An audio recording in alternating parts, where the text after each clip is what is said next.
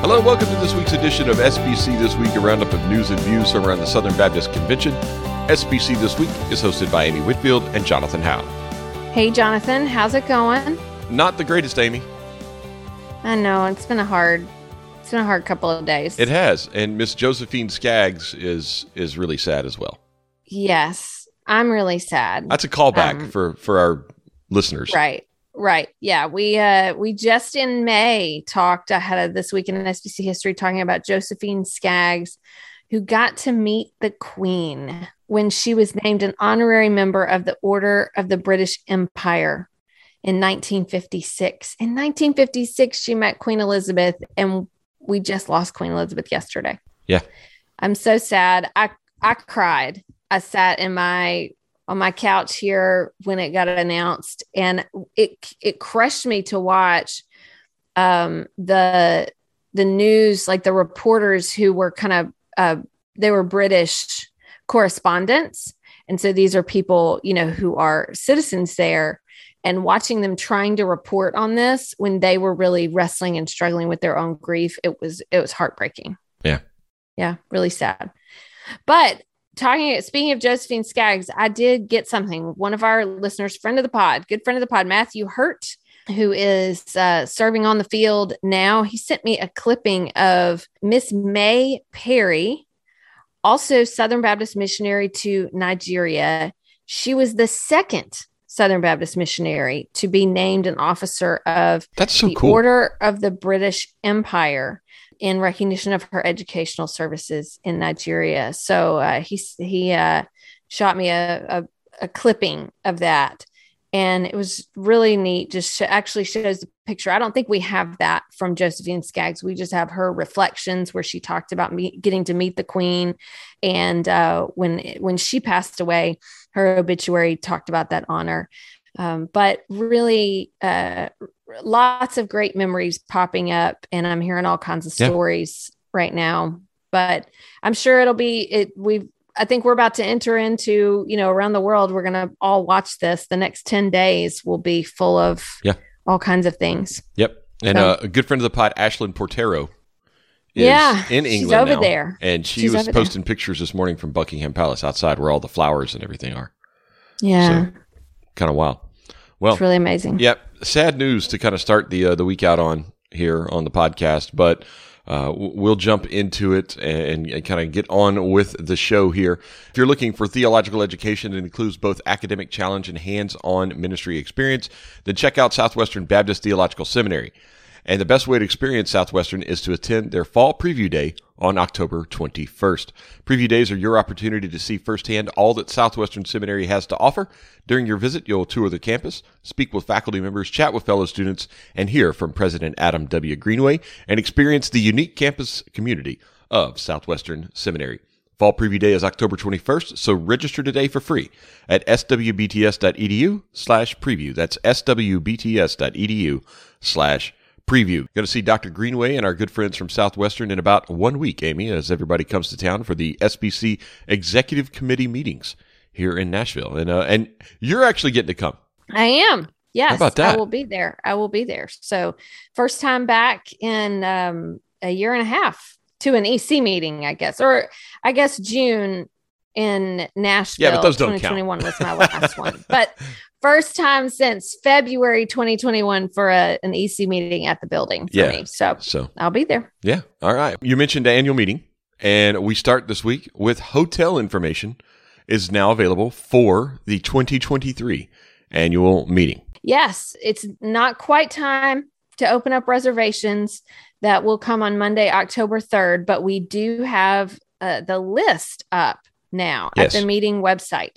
So it kind of explains there are two convention hotels, the Sheraton New Orleans and the New Orleans Marriott on Canal Street.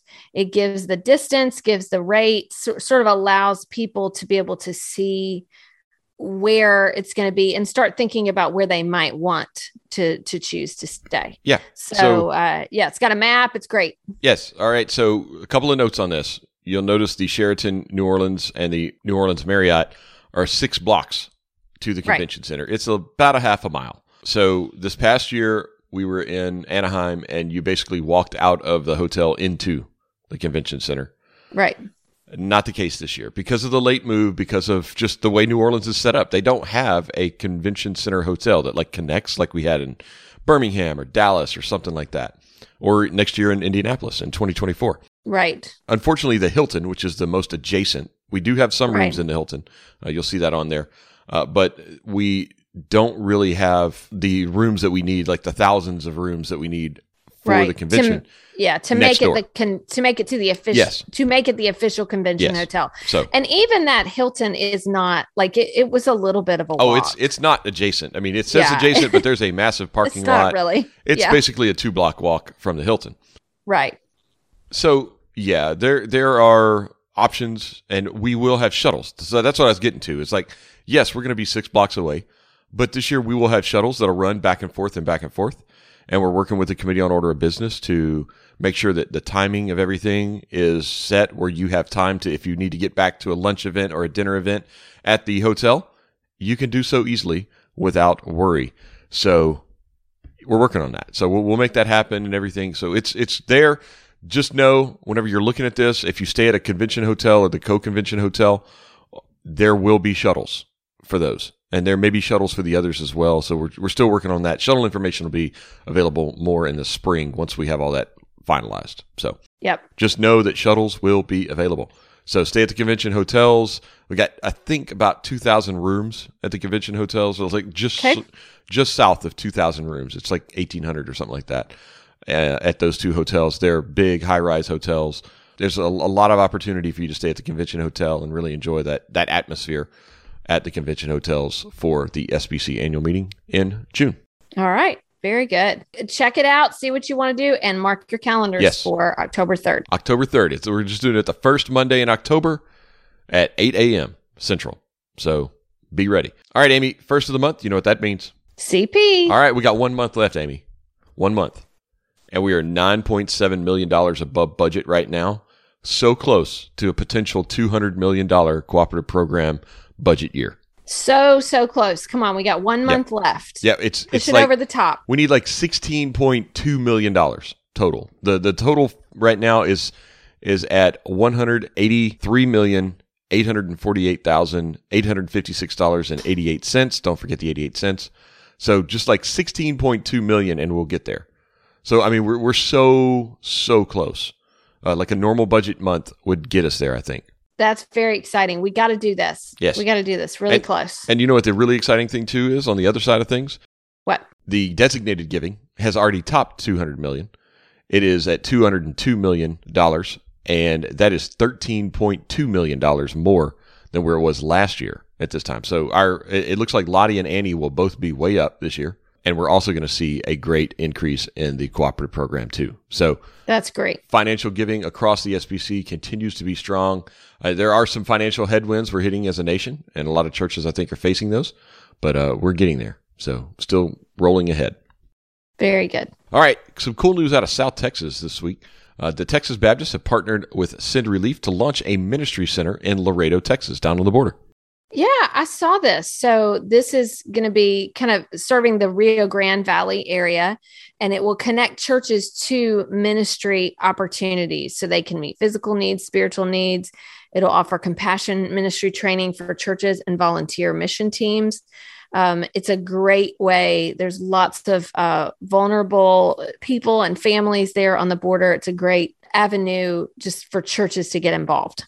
Absolutely, and Send Relief will soon be offering mission trip opportunities for churches from across the country to go down to Laredo and serve. And you can go over to sendrelief.org and find out more about those. So if you go to sendrelief.org and /trips, or find the trips button at sendrelief.org, you can find out how your church can be a part of not just this ministry center in Texas, but the other 18 across the country that they have. Great opportunities for churches to serve, to partner with everything going on over at Send Relief. Amy, we have some sad news, though, from Ouachita Baptist. A starting defensive lineman, Clark Yarbrough, collapsed and passed away this past weekend, right after their big game that they had against OBU the other night. The other OBU, Oklahoma Baptist University. Yeah, this is just heartbreaking. These stories always just crush me. out of colleges and stuff when this happens occasionally with athletes. So he collapsed. They provided emergency assistance. The university staff did, and then, got emergency responders there, but he did not survive. And great, just beautiful obituary at Baptist Press there. That came from the Ouachita, that they released, that Ouachita had released, that sounds like he was just a wonderful student in so many areas, academically, spiritually, a leader, just a great person, and that his teammates, I think, are really struggling. So just crushed, praying for the folks at Ouachita and for his family. Yes, absolutely. And also praying for our friends up in New Madrid, Missouri, where New Madrid Baptist Church Pastor Jeff Polk lost his wife in a 2-car collision this past week. She was a nurse practitioner coming home from a shift, finishing up work, coming home, and a 19-year-old driver in a 2012 Chevrolet Cruze failed to yield and basically ran into her car, and she was dead on the scene. That's so sad. It says that she did a lot of work in medical mission trips, just went to Honduras for that in July. So this is, as you said, New Madrid Baptist Church up in Missouri, and just crushing, obviously, for that family and for that entire church. Yes. So these last couple of stories are pretty sad. Yes. Some tragedies across the Southern Baptist Convention this past week. It just, it reminds us of the ever urgent work that we have to disciple and to evangelize as Southern Baptist, and just some sad news from Missouri and from Arkansas. So that's going to do it for our news this week. Amy, bring us to our favorite part of the week this week in SBC history. Amy, blow our minds. All right, we're going to go to 1961 to just something that I found interesting, kind of the beginning of something. This is something I have noticed in state convention nomenclature from time to time. So in 1961, it was published in Baptist Press that the executive board of what at that time was the Baptist General Convention of Arizona, that they had voted to recommend a name change to be the Arizona Southern Baptist Convention, which now is actually known as the Arizona Southern Baptist Mission Network. But I found this so interesting, this story, because we've talked about name changes for the last several years. Every time the issue about name change comes up, we bring up, hey, this has been going on for over 100 years. It's continued to be introduced. This was one where a state convention wanted to add the name Southern because they wanted to designate their affiliation with the SBC. And what's interesting is it says that this just shows kind of the difference. It says some pastors in states outside the South in 1961 wanted a change in the Southern Baptist Convention. So they were already talking, let's pull Southern out. Arizona was really saying, we want to keep it on the national level and add it in here. They said that the addition of the word Southern would make the group more easily identified in Arizona, where there are other nationwide groups of Baptists. If adopted, Arizona would be the third state convention to refer to Southern Baptists in its title, California and Kansas doing so already, which we also have the California Southern Baptist Convention. It's just kind of a note in history to just say, this has been an ongoing conversation with people on opposite sides all the time, that even back in 61, when Arizona is wanting to add the distinction so that they're identified by people there, others were saying, no, we don't want to make this connection because we're not the South and we'd like it to be different. So this has been a wide spectrum of opinions. And I just kind of wanted to contribute that to just to see all the different facets of this that have been going on for a very long time. And it was being talked about this week in SBC history in 1961. So you mentioned California Southern Baptist Convention. That is the official name there. Right. And the Kansas-Nebraska is officially the Kansas-Nebraska Convention of Southern Baptist. So those remain. Yeah. So for them in those states at the time, it was more about identifying to people, because there's, General Baptist or, whatever, American Baptist. It was more about saying we're with that group. where other states were saying, we want something that delineate, that demonstrates it's bigger than the South. So it's just interesting how, depending on where you were in the country and what the purpose and desire was, that people had all different views on this as they continue to, because we hear lots of different perspectives on this even now. Yeah. So it just shows this conversation's been around for a long time, and lots of people have felt different ways about it. So I found it fascinating. All right. Well, very cool. All right. Well, that's going to lead us to our resources of the week. Amy, your resource of the week is? Oh, I had a tough time deciding what to make my resource of the week, because I wanted it to be something having to do with the Queen. And I have a lot of books about the Queen. There's one by Sally Bedell Smith, a biography. There's another one called The Last Queen. But I just got a book last night, got it for my Kindle, called The Queen's Speech, an intimate portrait of the Queen in her own words. And it basically is a book, as opposed to, a standard biography.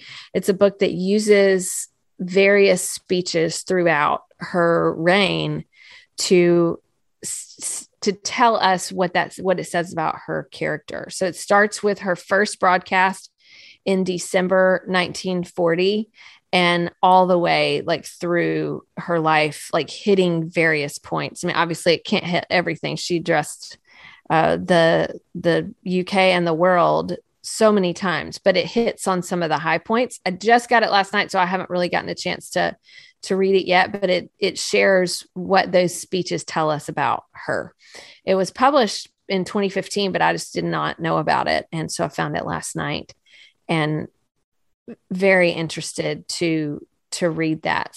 What someone chooses to say publicly, and how they choose to address, in her case, her subjects, tells us a lot about what they care about. So that's just one. There's so many things out there about her, and now certainly the time that will reflect a lot. All right. My resource of the week is a new album, Amy. I don't know if you've seen this, but Amy Grant today, I don't know if you know this, today, September 9th, is the 25th anniversary of Amy Grant's album Behind the Eyes, which was kind of her most critically acclaimed album. Yeah. And so she is releasing a 25th anniversary expanded edition. That's awesome. So it is out. It's like 2 CDs or 3 vinyls and a huge track list. I can't see 18 bonus tracks, 12 remastered tracks from the original, B-sides, demos, 2 brand new reimagined tracks. I mean, just all kind of stuff. So that's incredible. Yeah. So the new album from Amy Grant, a new old album, I guess, from Amy Grant, Behind the Eyes. So the 25th anniversary. She's fixing to go on tour with that. Yeah. Yeah. So I guess she's doing well from her the biking accident she had a few weeks ago, which is great. So 25 city tour throughout September and October. That's a lot of tour to hit in 2 months, by the way. Will include new songs from the new album. So very cool. So very releases today. So you can get your 25th anniversary album from Amy Grant today. That's awesome. All right. Cool. All right. Well, hey, that's it for the show this week. Amy, let's end it on something. We'll kind of circle back to the beginning here. Maybe your favorite memory of the Queen, or your favorite anecdote, or whatever. Oh man, I have read so many lately. But I love that one that got told. The video's been passing around again, but it was coming around after her Jubilee, of the man from the Royal Police. Oh, the lady in the hills that didn't recognize her. And yes. Hey, this lady knows the Queen. I absolutely love that one. I also love the one I was reading about when she had the prince from Saudi Arabia. And this was at a time when there's been a lot of turmoil over years about the women not being allowed to drive, and that they were headed somewhere, and she got in the driver's seat and she drove too fast, or, something. And he was like, please stop. I thought that was pretty hilarious. She had quite a sense of humor, and I just love that. I have also really enjoyed all these clips that have popped up of her doing various documentaries or things. And it'll have sort of a moment in the documentary where she got mischievous or made a joke or whatever. And you just see that smile. I love it. I also love the commercial, the thing she did with Paddington Bear. I think that was pretty amazing too. Did I take yours? You took mine. I love it. It's having so tea great. with Paddington Bear. It's amazing. Okay, so the pastor of Tate's Creek Presbyterian Church, Robert Cunningham, in Lexington, Kentucky. No, I do not. Okay, well, there's a pastor in Lexington, Kentucky. Is it Tate's Creek Presbyterian? I bet. Yes, he is. So he told a story about but he had this on Twitter about, maybe I'll send it to you so you can put it in the show notes, about how he was visiting Parliament and he asked someone, like he was taking a tour or whatever. And he asked the guy giving him a tour, what's the best story you have about the Queen? And the guy told him this story about how she always would come for that thing where she opens Parliament. And as she got older, there was a huge staircase and it was really tough for her to get up. So this has only been in the last, handful of years. And so they had an elevator that they would use to take her up. So she's in all her regalia. This is this like major formal thing, gets on the elevator, and the guy who runs the elevator pushes the wrong button. And when the door opens, it's on the wrong floor. And a lady who worked for the maintenance department, like with a cleaning cart, gets on. She's just doing her job. She gets on the elevator, doesn't realize, and the cart has the Queen like pinned to the wall. And apparently she looked up and responded with a word that expressed her horror that probably you shouldn't say. I have no idea what it was. Yeah, I don't know what it was. The explanation was very discreet. Blimey. Maybe. Yeah. And so, but then I guess it was awkward for a second. And then the Queen starts laughing, I think, and then had her come off the elevator with her and process, to the door or something, her and this lady, Alice, I think, with the Queen. And then after that, every year she had Alice for tea for the rest of Alice's life. That's awesome. So what I love are all these things that just show who she was as a person. Yeah. And just a delightful, she was an incredibly gifted and wise leader. And that definitely, I think, as the stories are told over the next 10 days, that's what we are going to see, is how this woman had such a quiet and humble leadership that made such a difference around the world. Hey, you know how sometimes Southern Baptist heads, presidents get invited to things or whatever? Yes. Hey, Bart Barber, send Amy to the Queen's funeral. Oh, man. She could be our emissary, our head of state to the Queen's funeral. Yes. No? Man. Now, Amy I would go. I will send her some points and miles and stuff to get her over there so we can make it happen. So I know it's kind of a bit of a downer episode this week, but a good episode nonetheless. Some good news. And don't forget, again, October 3rd, housing opens, hotel registration opens for the SBC annual meeting in New Orleans. Be sure to join us there in New Orleans. Amy, I will see you next week. See you next week.